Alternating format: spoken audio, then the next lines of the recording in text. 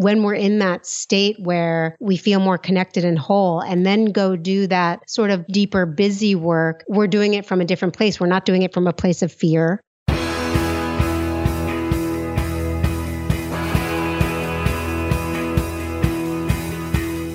Welcome to The One You Feed. Throughout time, great thinkers have recognized the importance of the thoughts we have. Quotes like garbage in, garbage out, or you are what you think ring true. And yet, for many of us, our thoughts don't strengthen or empower us. We tend toward negativity, self-pity, jealousy, or fear. We see what we don't have instead of what we do. We think things that hold us back and dampen our spirit. But it's not just about thinking. Our actions matter. It takes conscious, consistent, and creative effort to make a life worth living. This podcast is about how other people keep themselves moving in the right direction, how they feed their good wolf.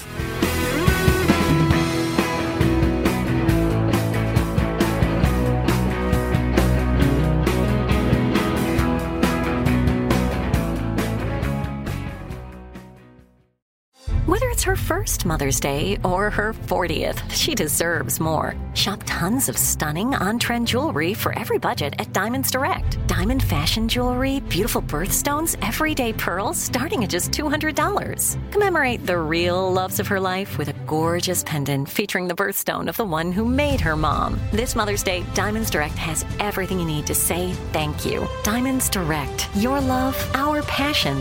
Online at diamondsdirect.com. When you buy Kroger brand products, you feel like you're winning. That's because they offer proven quality at lower than low prices. In fact, we guarantee that you and your family will love how Kroger brand products taste, or you get your money back. So next time you're shopping for the family, look for delicious Kroger brand products, because they'll make you all feel like you're winning. Shop now, in-store, or online. Kroger, fresh for everyone. Thanks for joining us. The guest on this program is Jillian Pransky. She's taught mindfulness, yoga, and meditation for over 20 years. She serves as the director of the Restorative Therapeutic Yoga Teaching Center for Yoga Works, is that what that says? And a guest teacher on many renowned holistic learning centers. Her book is Deep Listening, a healing practice to calm your body, clear your mind, and open your heart. Isn't that what beer is for? I'm just kidding. Here's the interview. Hey guys, this is Chris. I was goofing around there and I've had a lot of coffee, feeling a little slap happy. Let's get started. For those of you that have stepped up over the last couple of weeks and contributed to the show to make a donation to support me as I transition from my full-time job to this, thank you, thank you, thank you. I really appreciate it. For those of you that are thinking about it, I'm going to tell you a little bit about some of the things that you can get as an incentive. So in addition to supporting the show that you love and making sure that that show is available for all the other people out there who need it, you can get a couple things. At the $5 level per month, you get ad-free episodes, which means you wouldn't hear this pitch and you wouldn't hear the sponsor pitches that are coming up after the next two music breaks. Nothing but interview and music for you, $5 level. At the $10 level, you get ad-free episodes, which are wonderful. You also get the extras for each of the interviews that we do. And for most every interview, I talk somewhere from 10 to sometimes 30 minutes more with the guests about things that we didn't have time to cover in the show. And sometimes these are incredibly good conversations, and you get access to those as well as a free mini episode every month. And you can listen to the ad-free episodes, you can listen to the show extras, and you can listen to the mini episodes in your podcast player, just like you would anything else. So you don't have to go to the Patreon site to listen to it. You'll get a feed, and you put it into your podcast app, and you can listen to all of those things. So those are some of the great benefits you get for being a supporter of the show. And again, you get the best benefit, which is supporting something that matters to you and is making the world hopefully a better place. So go to oneyoufeed.net/support today and sign up. Thank you. And here's the interview with Jillian Pransky. Hi, Jillian. Welcome to the show. Hello. Thanks for having me. Your book is called Deep Listening, a healing practice to calm your body, clear your mind, and open your heart. And we will get into that in just a moment, but let's start like we always do with the parable. There is a grandmother who's talking with her grandson, and she says, in life, there are two wolves inside of us that are always at battle. One is a good wolf, which represents things like kindness and bravery and love, and the other is a bad wolf, which represents things like greed and hatred and fear. And the grandson stops and thinks about it for a second. He looks up and he says, well, grandmother, which one wins? And the grandmother says, the one you feed. So I'd like to start off by asking you what that parable means to you in your life and in the work that you do. I love that parable. It's actually even in my book, and it's complex for me, and it has meant different things to me at different stages of my life. Right now, it's quite complex. When I was young, all the way through my early 20s, I believed really strongly in mind over matter. I was really into choosing optimism and joy and abundance, and I believed that they were a choice, focus. I applied this to everything, my work, exercise, lifestyle. And, I was the kind of person who I literally ran 3 miles and 3 months later ran a marathon because I had that mind over matter. I was just going to think positively and do it. And I had that feeling that everything should be good over bad. In fact, when I came to yoga when I was 24, it was all about choosing light over darkness. And it wasn't until I was 30 and I had a panic attack. And for the first time, I realized that I had been choosing the good wolf in a way that I no longer think is really healthy, actually. Mm-hmm. Before I had my panic attack, my bona fide panic attack where I went into the emergency room with a heart attack, and I was already a yoga teacher. So when they told me I was having a panic attack, I was like, no, I'm having a heart attack. And that's less embarrassing than a panic attack. It is. And my family has heart disease, so it made a lot of sense. A panic attack for this mind over matter, optimistic, I can do anything kind of a girl did not make sense. Right. And I always thought anxiety and depression were a choice. Until I was 30, I really believed that if that was the way you were, that was the way you were choosing to be. And it really took having my own panic attack and anxiety to realize that I had been not only starving the bad wolf, let's call it, but like giving it a really great home deep inside me. Mm-hmm. It was living well off of me. It was eating me. Mm-hmm. And so I really had to learn that for me, it wasn't an either or. And I had to choose to nourish the good wolf in a way that I had to feel, that I was able to feel more whole and more integrated and more self-acceptance and self-compassion and self-love, but then to meet the bad wolf and to soothe the bad wolf and to acknowledge the bad wolf and to integrate the bad wolf, really.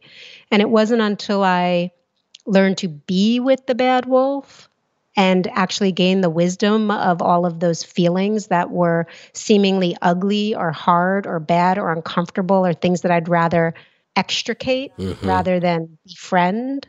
It wasn't until I befriended them and lived with them that I could really wisely choose the good wolf and make room for the bad wolf to not be so destructive, but to offer its wisdom when it would arise. Of course, it still arises sometimes in a way that's not so healthy, but in my practice, I'm able to sort of find that place where I can then come back to the good wolf and find balance all over again. Yeah, I think that's something I've been working with, a variation on that. Some of the ethos of this whole show is about you can improve your life. There are things that we can do. There are healthy ways to be in the world. And I believe that truly. And what I've been dealing with lately, and it sort of comes up against what you are, which is what are the limits of that? Right. Like at what point is your ability to do something run out of steam? And either that trying to do more is actually harmful or simply just ineffective. Yeah. I think a lot of it depends on where are our resources coming from. Like all my mind over matter resources and my strength and was almost a defiance against my bad wolf. I'm not going to be there. I'm not going to do that. it took a whole different level of self-acceptance and self-love to get the resources to still achieve great things, but from a place of sort of what I really wanted from my heart and my mind rather than just what I wanted from my mind. Yep, totally makes sense. And I think a lot of your early career you spent doing yoga on Pema Chodron retreats. And it was something listening to Pema Chodron recently that hit both my girlfriend and I, which was this idea that not everything can be fixed. Yeah.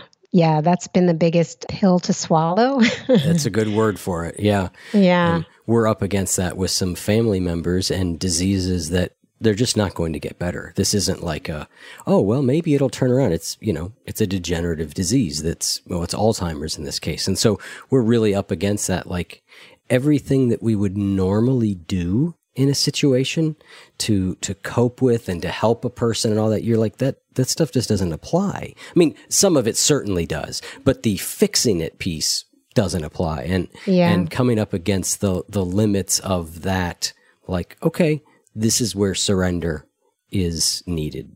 Yeah, I find that in a lot of different areas, whether it's not being able to fix a diagnosis or not being able to fix the way someone did treat us, or, something that really did happen that we are creating room for forgiveness for so we can feed a different wolf. And, being the mother of a 15-year-old, I want to really be there for him as a good wolf. But every time he, shares with me what's ailing him, I want to fix it. Yes. And I'm really, all these things that are not fixable, but the wisdom really is also in creating space. That comes back to also where the fear and the connectedness can also live together. Yep. So let's transition to your book a little bit. And the title of the book is Deep Listening. So what does that mean to you? What's deep listening? For me, deep listening is very pervasive in my life. It was formal practice on my meditation cushion and specifically in restorative yoga, which is different than yoga that has a lot of movement to it. It's more like the shavasana at the end of a yoga class. It's still, it's restful. They're poses that you lay down in different shapes over props and really do conscious relaxation in positions where you're body scanning and visiting parts of your body that are either tense, tight, achy, uncomfortable, or open and expansive and vibrant. But as we rest, really paying attention to ourselves, visiting with ourselves in an open way so that we can respond to what we find calmly and openly and curiously or compassionately. So for me, deep listening, it's really about paying attention to ourselves, our body, our mind, others in conversation in a way that we are aware of how we shut down and how we open up, simultaneously are able to, with that awareness that we're shutting down or opening up, be there with ourselves to stay as open as possible. Yeah, in the book, I like what you say. You say it isn't so much a specific technique as it's an approach to how we receive and respond to ourselves and others. Yeah, what I've definitely found, again, this goes back to the parable, is that the way I listen to myself, the way I listen to others, but the way I listen to myself will either leave me feeling more hard and more cut off or more soft and more open. It will leave me feeling either more need for protection or more available. The way I listen to myself will either feed my bad wolf or feed my love, my compassion, my understanding. So deep listening is really, well, then how do we do that? How do we get grounded? How do we get present? How do we stay soft and open, even when we feel uncomfortable with what it is we're listening to? So specifically when you say, how I listen to myself, has these outcomes, like what sort of listening, you mentioned the body as one. What are the other things that you're listening for? Well, when I say the body, what I really mean is most specifically, it winds up being tension. And tension is really the stress response finding a home in our body. So when you're listening to tension, it might feel like pain, or maybe it feels numb, or maybe it feels restricted and breath isn't just in there. But if you stay with that area long enough, what bubbles up is emotion and thought. Tension has a psycho-emotional component to it. So you wind up listening to language, to imagery, to memories, to emotions that I don't know what it is that I would be listening to. It's whatever really arises when I pay attention to myself. And most often when I pay attention to myself, what arises is things that are not working out so well, problems that I'm solving, ruminating over disappointments or sadness or anger or confusion or just busyness, just a list of things to do. But rarely do I sit down and listen and all these lovely feelings and thoughts bubble up.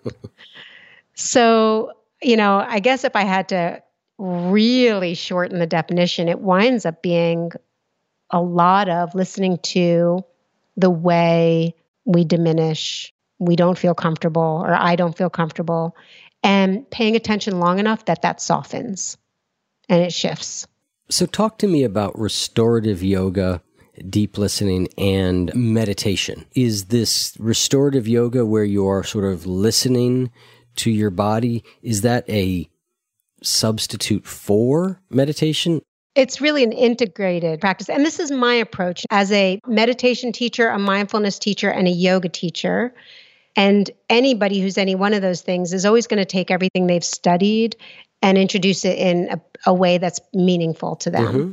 And so the way I use restorative yoga is very much the way a meditator may sit on the cushion and listen and practice listening to their thoughts. It's a little bit more of an embodied meditation practice. It's really the middle ground where a bodily somatic movement practice meets a still meditation practice. It's great for meditators who are uncomfortable sitting up. It's great for yogis who are not comfortable sitting. But really what I love most about it is because I studied these two things separately.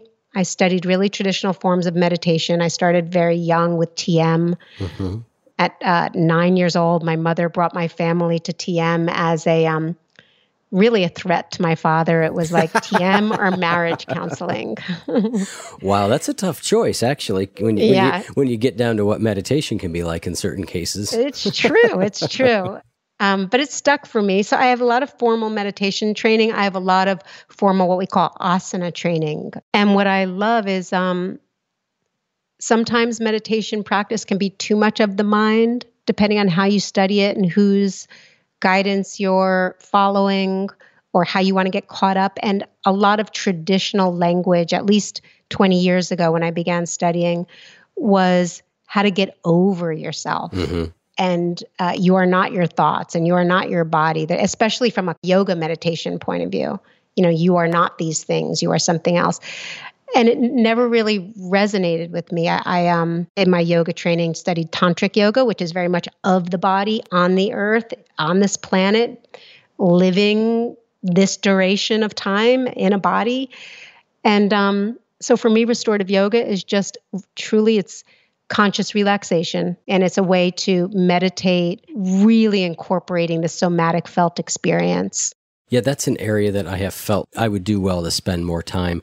I hit these points where I'm like, I notice these blockages of tension in my body. And my response, similar to our early conversation, is like, all right, I'm going to lay on this foam roller until this thing goes away, which I have recognized, even though I thought, well, if I can breathe into it, it's okay. But I think I've hit this realization where I'm like, I don't think that's what my body wants. I don't think that's working. I've been drawn to more somatic practices lately. Yeah.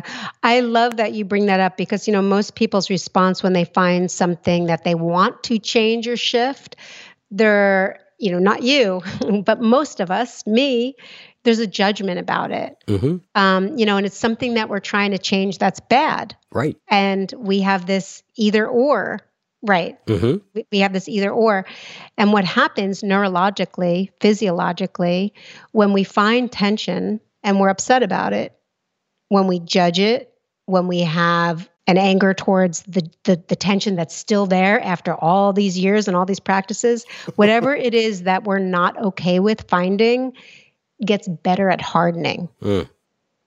And so when you find tension and you have judgment, it leaves you feeling, it actually literally physiologically cuts off more. Interesting. but leaves you feeling more separate and alone, as opposed to finding it, relaxing with it, and or just being curious about it, inviting the breath around it, whatever that language that may resonate be. You then begin to create the conditions for it to shift, to change, to open, to soften, to set the conditions for healing, both in your body and also for the thought pattern to change. Interesting. Yeah, I've seen restorative yoga. Is yin yoga a variation on this? Some people put them in the same category. The way I teach restorative yoga is to take off all unnecessary work. So I would prop a body so that I'm bringing the ground up to meet the body where there might be physical limitations. There should be no sensation of stretch, no sensation of strain. So if you're fully propped and you're relaxing, but you still notice you're tense or you're holding on, and you don't have to be, that's what we're working with. Whereas in yin yoga, there's actually some stretch and strain on purpose that stimulates tissue in a particular way. I'm mostly only interested in restorative yoga as a way of looking at how am I still guarding myself when I don't have to be? How am I still protecting myself when I don't have to be? How am I still gripping and holding on to myself when it's not necessary because I'm safe, because there's props underneath me, because I'm quiet? All this stuff is still happening, and yet it doesn't. So what is that? And once I start to pay attention to what is that, storylines come up. All sorts of ideas surround why I'm still holding myself together. Things I need to look at, things I need to spend time with, things I need to befriend. Interesting, because I've often heard from yoga practitioners like, well, you'll do a certain pose and you might start to get emotions or thoughts. And I'm like, that has never occurred for me. You know, I'm intuiting into, as we're talking, that some of that is probably that I'm still holding. Yes, and also a lot of our yoga there's so much movement involved, and there's so much instruction involved, and there's so much left brain language involved, and it asks you to do things. And that's different than the kind of yoga I'm talking about. The kind of yoga I'm talking about is asking you to do less. In fact, don't do anything. And usually the language is much more right-brained. It's imagery. Let the earth cradle you. Feel your breath soften you inside. Allow your breath to be received by a softening belly. I'm taking away outer stimulus. I'm taking away activity. I'm taking away you learning how to move your body from a left brain follow instruction place. I'm taking all that away. I'm leaving you on the ground, on support, with nothing left to do but allow yourself to be supported by the ground, allow your breath to come and go without resisting it, and notice what's going on. Of course, just like meditation, the superficial first layer is going to be all the busyness of your thoughts. But that's the gift of doing it, a bodily practice, is we're used to focusing on our breath in meditation, depending on what kind you do. Well, doing body scans and spending time in your body, it's not like yoga nidra where you're going from place to place to place to place to place on each breath. Yeah. There's time. There's time to move in. There's time to feel. There's time to notice. There's time to notice that you're making up stories about what you're noticing and stopping doing that. Just like a meditation practice.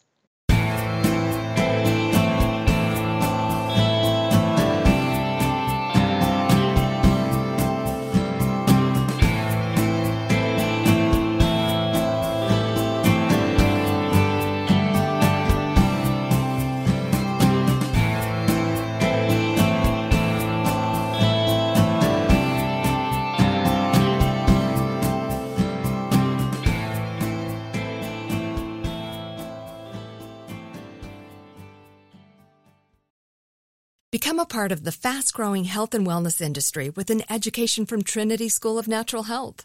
Trinity graduates can empower their communities through natural health principles and techniques, whether they go into practice to guide others toward their wellness goals or open a store to sell their favorite health products. Trinity grads are equipped to change lives. With 19 online programs and flexibility to fit your busy schedule, including the popular Certified Natural Health Professional, you can get the training that helps you turn your passion into a career. And here's the best part. You can earn the certification in less than a year. From herbology to naturopathy and health coaching, Trinity allows you to make a meaningful difference by helping others live healthier, happier lives. Don't wait any longer to pursue your passion for natural health. Enroll today at trinityschool.org. That's trinityschool.org. This show is sponsored by BetterHelp. We all carry around different stressors, big and small. This can be really challenging to figure out. And when we try to deal with them on our own, when we keep them bottled up, it can start to affect us negatively. Therapy is a safe space to get things off your chest and to figure out how to work through whatever's weighing you down. If you're thinking of starting therapy, give BetterHelp a try. I recently had a few things I needed to talk about, and I signed up for BetterHelp again, and I choose it because it's convenient, it's flexible, and it works well with my schedule. Just fill out a brief questionnaire to get matched with a licensed therapist and switch therapist anytime for no additional charge. Get it off your chest with BetterHelp. Visit BetterHelp.com/feed today to get 10% off your first month. That's BetterHelp, HELP.com/feed. It's so interesting how certain things land on us depending where we are in our progress. Because I read your book, I don't know when we originally had this scheduled, I think like April perhaps. Yeah. Right? So I read your book in April and I enjoyed it. And yet now talking to you, I'm like, there's a whole nother level there that I did not get. I've gone on a fairly long silent retreat in the interim. And some of what I got in that was this idea of, okay, I need to be doing less. Part of my practice is doing less in certain ways. And it sounds now that like a lot of what you're teaching is very aligned with that. Yeah. And it's interesting, but how doing less will keep on having new meanings. Yes. That's not an experience so much. It's something I'm growing. Well, no, I do have some experience of it. I mean, I think what I got out of in the silent retreat was I realized all the levels of continuing to let go that I had not even fathomed existed. Yeah. I'm not sure we can ever end that particular exercise. Yeah, I believe it. I just kept going, all right, I've let go. And I'm like, nope. Yeah. It was this idea of awakening to our true nature and that starting to realize that like I'm not going to find my true nature by going somewhere. Yeah. And so many of the things that we do, whether it be yoga or meditation or other practices, there's an element of going somewhere or doing something and realizing like all that takes away from, not that it's all bad. I mean, everything has its place, but for me, it hit a point where it was like about doing less, which is counterintuitive to me. It's not, my nature is not, as we talked about in the beginning, my nature is to like go do, and I'm learning at a deeper level about the limits of that. I find for most people, at least the people I attract, is that most people, we're trained in doing more. Everything about our life is set up to train us to do more, achieve more, succeed more. And then you put on top of that the busier we are, the less we actually have to feel, the less we have to observe, the less we have to make friends with.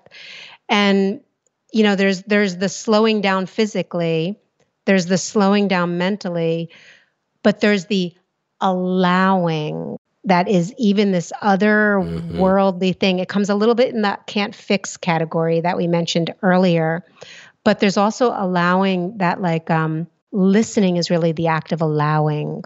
Love is really the act of allowing. Breathing is really the act of allowing. Once I sort of started getting the very basics, which was like, oh, I hold myself off the ground. Well, what do you mean by that? I mean, there's a chair underneath me, but I'm not really sitting down in it. Or there's a bed underneath me and I'm not really laying down on it. You can think of like when you have you ever picked up an infant or a toddler that was awake and they were one particular weight when they were awake and interested and out in the world, and then they fell asleep in the car. And you had to bring them in the house, and they weighed all of a sudden 20 pounds more. Yep. Well, that difference is a lot like I'm always off the ground. I'm never really allowing myself to be in support. And allowing myself to be supported, even when I'm active, is a slowing down. That was a huge lesson. Allowing a breath to come and go, especially as yoga teachers or even in meditation, maybe not so much as yoga, it gets very confusing because we say, breathe in, breathe out. And we have this idea that we are in charge and we are in control and we are doing the breathing. But when you really learn sort of the literal mechanisms of the respiratory system and that breath comes to you and goes, that allowing, how do we relax and allow it to come and go without doing anything? That's a whole nother level of slowing down the mind. We're not even talking about the mind yet or the emotions or anything else, but just those two things, allowing the ground to hold us, allowing the breath to come and go, can set the stage for some of these layers of doing to begin to become obvious for the first time. I don't have time for all this. Ain't nobody got time for that. No, it's like I said, it's just so interesting the way things land on us differently. So let's go a little further into the book. So there was something that you talk about in the book that I did resonate with completely, and I believe in so much, which is a little plus often equals a lot. Yeah. Big fan of that. So talk to me about that. I literally believe that in my yoga practice, in my meditation practice, whether it's, when I first started, I mean, everything was more is better. Mm-hmm. Yeah, everything about my life until I was 30 was more is better. When I would practice, especially the way more senior practitioners made it feel like I should be practicing for 2 hours and have my job and have relationships and keep a house. Really, for me, it could be 5, 20, 60 minutes. It's the amount that what is regular is way better than what is a lot. Yeah. But I had this amazing experience, which I do write about in my book, that I would love to share. I find that people can really sort of understand it this way. Is my son was born anaphylactic to wheat and gluten. So that means if I ate a pretzel and kissed him on the lips, we'd be in the hospital. He'd stop breathing. Mm-hmm. And as you know, when toddlers are little, although now there's gluten-free food on the market, but they share Cheerios and cookies and everything is gluten. So It was a pretty intense childhood for him.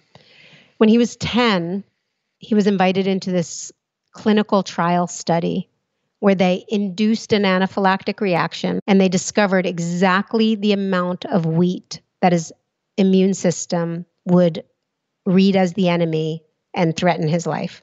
And they went just a notch under that. So it was microscopic. To you and I, it was literally less than a grain of sand. They started introducing the smallest amount of gluten to his system. And every 2 weeks, we would go back to the hospital and they would check out how his system was reading this teeny little amount. Well, over 3 years of being modulated every 2 weeks of a little bit, over 3 years, he is no longer allergic to wheat or gluten. And his system has completely rewired, 100% rewired its entire orientation to what would have killed him. Yep. And we were flying from Iceland back to America.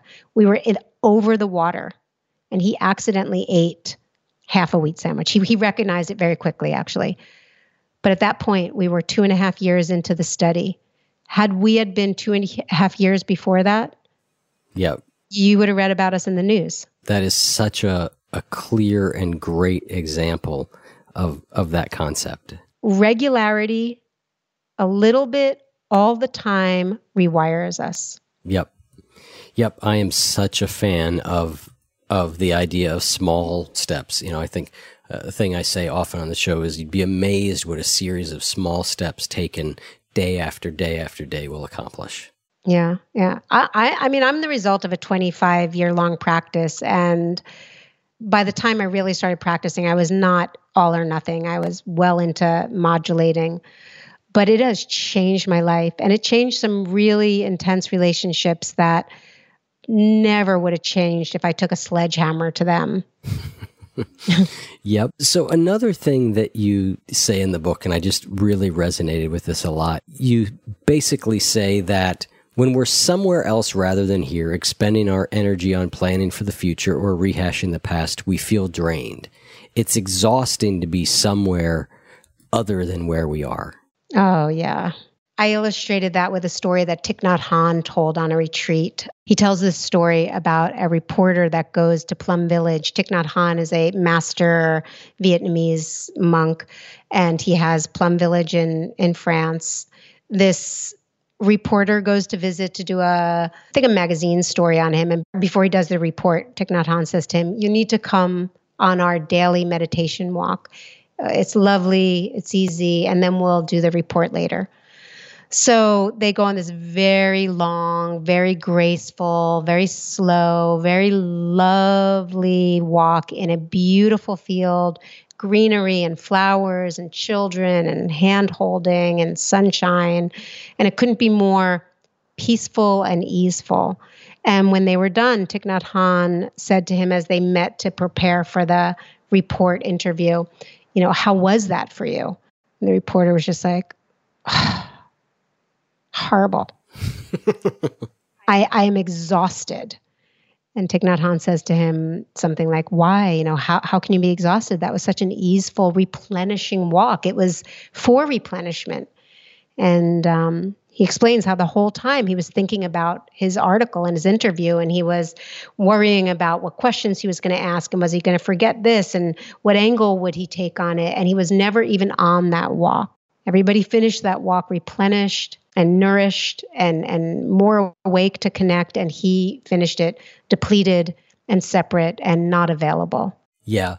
Social media is one of those things that I have noticed that when I engage in it, I feel depleted in some way afterwards. And I think that is as good a description as why, is because I am not at all present at all for any of that. And it's something I've noticed about myself. I just was like, it just takes something out of me that I can't articulate until I sort of read that. And I went, I think that's it. It's funny. I think of our thoughts like social media, like we're always scrolling, whether we're literally looking at our phone or not, like we're just scrolling in our head. Yeah. That's a great way to think of it. And I mean, I think, I'm not one of those people that believes like there is time where planning for the future or rehashing the past is useful. It's a useful activity. How could I have done that differently?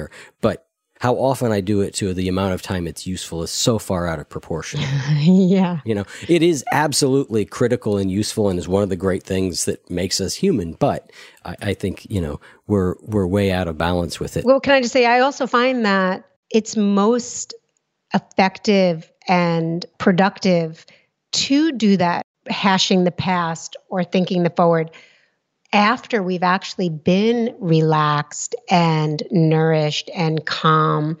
And when we're in that state where we feel more connected and whole, and then go do that sort of deeper, busy work, we're doing it from a different place. We're not doing it from a place of fear.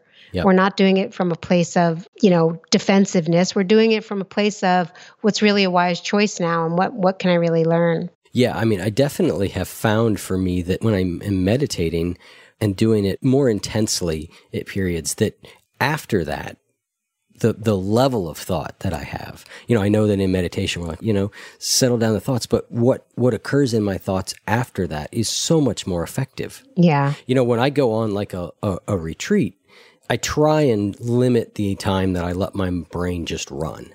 I'm like, all right, this is not what I'm here for. I'm going to be more conscious about how I use my thought. But when I do give it a little bit of space, I'm like, wow, like, boy, is that thinking clear or concise or, just great ideas come.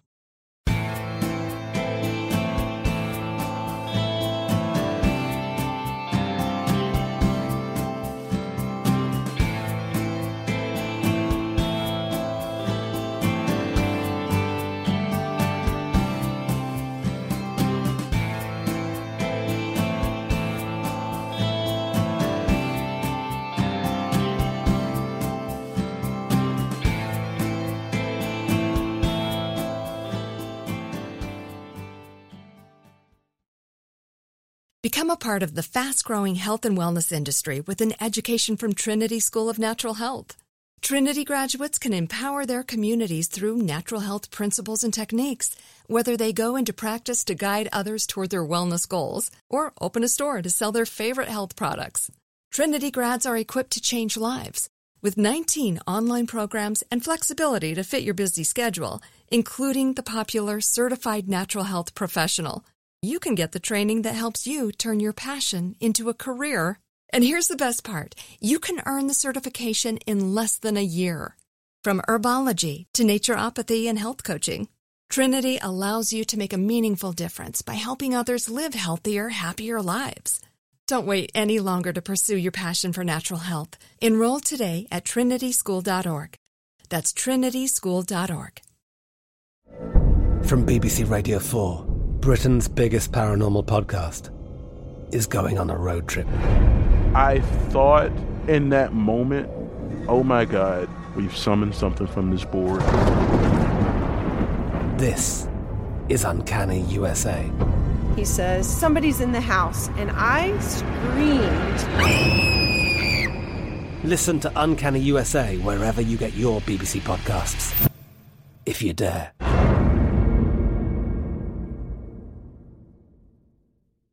I love this because this is something else I've been thinking about lately. It's the idea of letting go versus letting be. Yeah, that was sort of, I guess, a little bit like the way I was thinking more about the bad wolf, good wolf parable as well. Because when I started yoga, I wanted it to all be light, all be good, all be right. I was on a mission.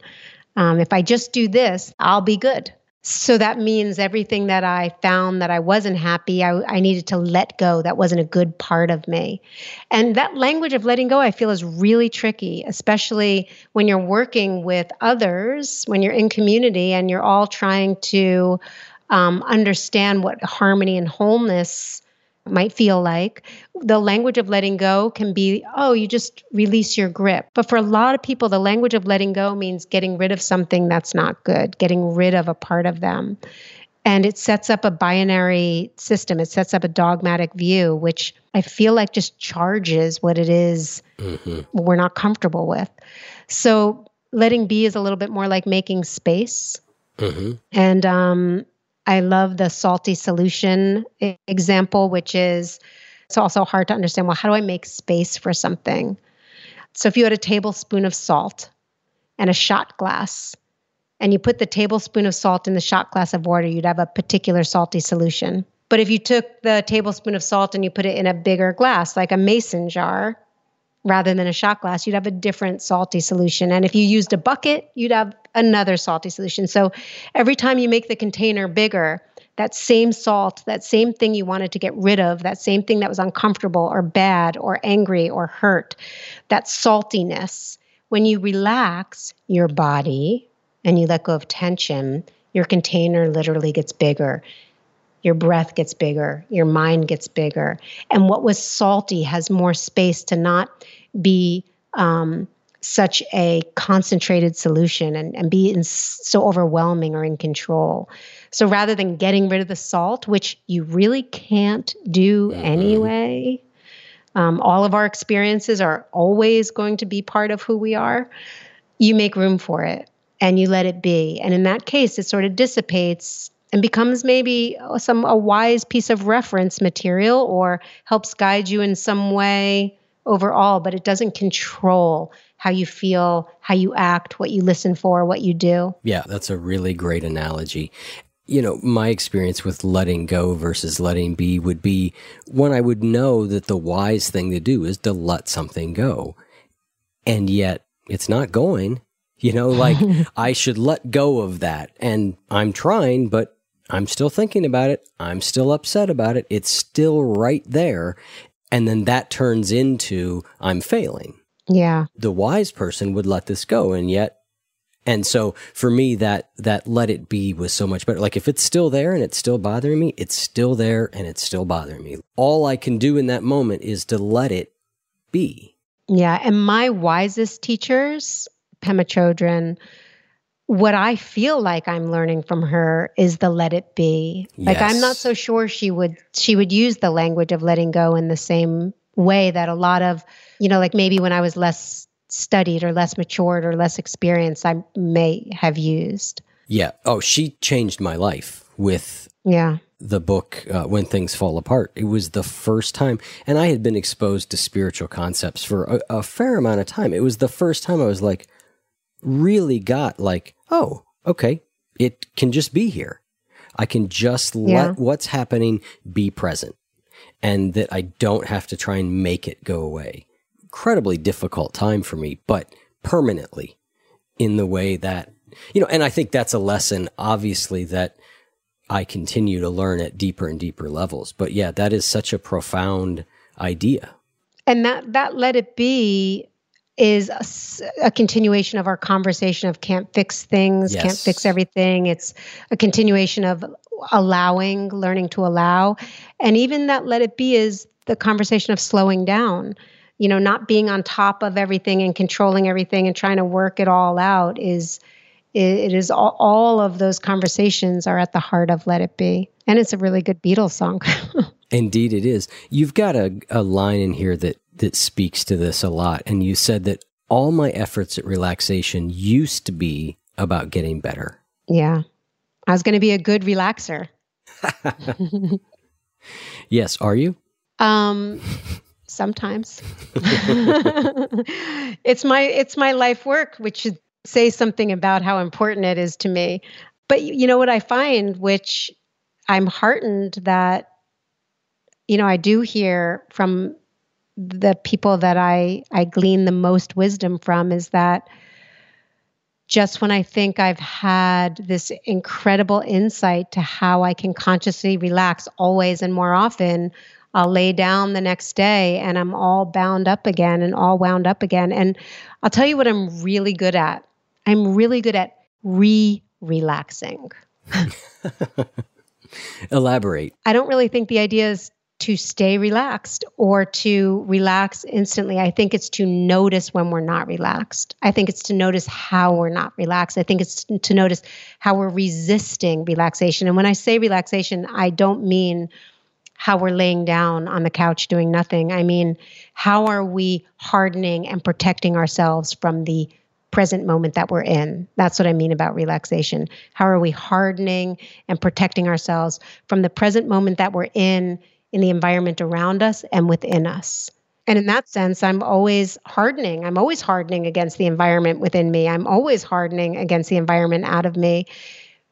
I'm really good at noticing that. I'm really great, actually, at noticing that I'm hardening, which I think makes me a good practitioner because it invites me to relax and practice all over again. And let me tell you, I practice every day, all day long. Yeah, this is another line that I pulled out from the book, which is the practice isn't to figure out how to stay here. It's learning how to come back. Yeah. There's so many levels that's wise, but one of them is that if we expect that we'll stay permanently relaxed or peaceful or calm or whatever, then we end up being very disappointed in ourselves. And we end up using self-improvement almost as a way to beat ourselves. Mm-hmm. Yeah, exactly. I think that's, how I said that was a hard pill to swallow with the fix-it. I think one of the hardest but most profound aspects is coming to terms with the fact that I'm going to have to practice this every day, all day long for the rest of my life. Like that it's not an arrival line. As disappointing as that is, it's also super liberating. Once you accept it, I mean, I agree completely. I think that is a learning for me, has been like, there's no end point here. And once I recognize and accept that, it is very liberating. Initially, it's like, oh, for crying out loud, like, you know, like, oh, when is it going to be over? But recognizing that that's not the way that things work is tremendously liberating. And at least it has been for me. Yeah, it has been for me too. Well, Jillian, thank you so much for taking the time to come on the show. I'm really glad that we got to have this conversation. We'll have links in the show notes. People can find you and your book and all that. And you and I are going to have a little post-show conversation where we're going to talk about do-overs and being like an hourglass. Nice. Couple practices you have. So listeners, if you're interested in the post-show conversations, you can go to oneyoufeed.net/support and you can learn how you can be a supporter of the show and get access to those. But thank you so much, Jillian. I really enjoyed it. Thank you. I enjoyed it too. Okay. Take care. Thank you. Bye. Bye.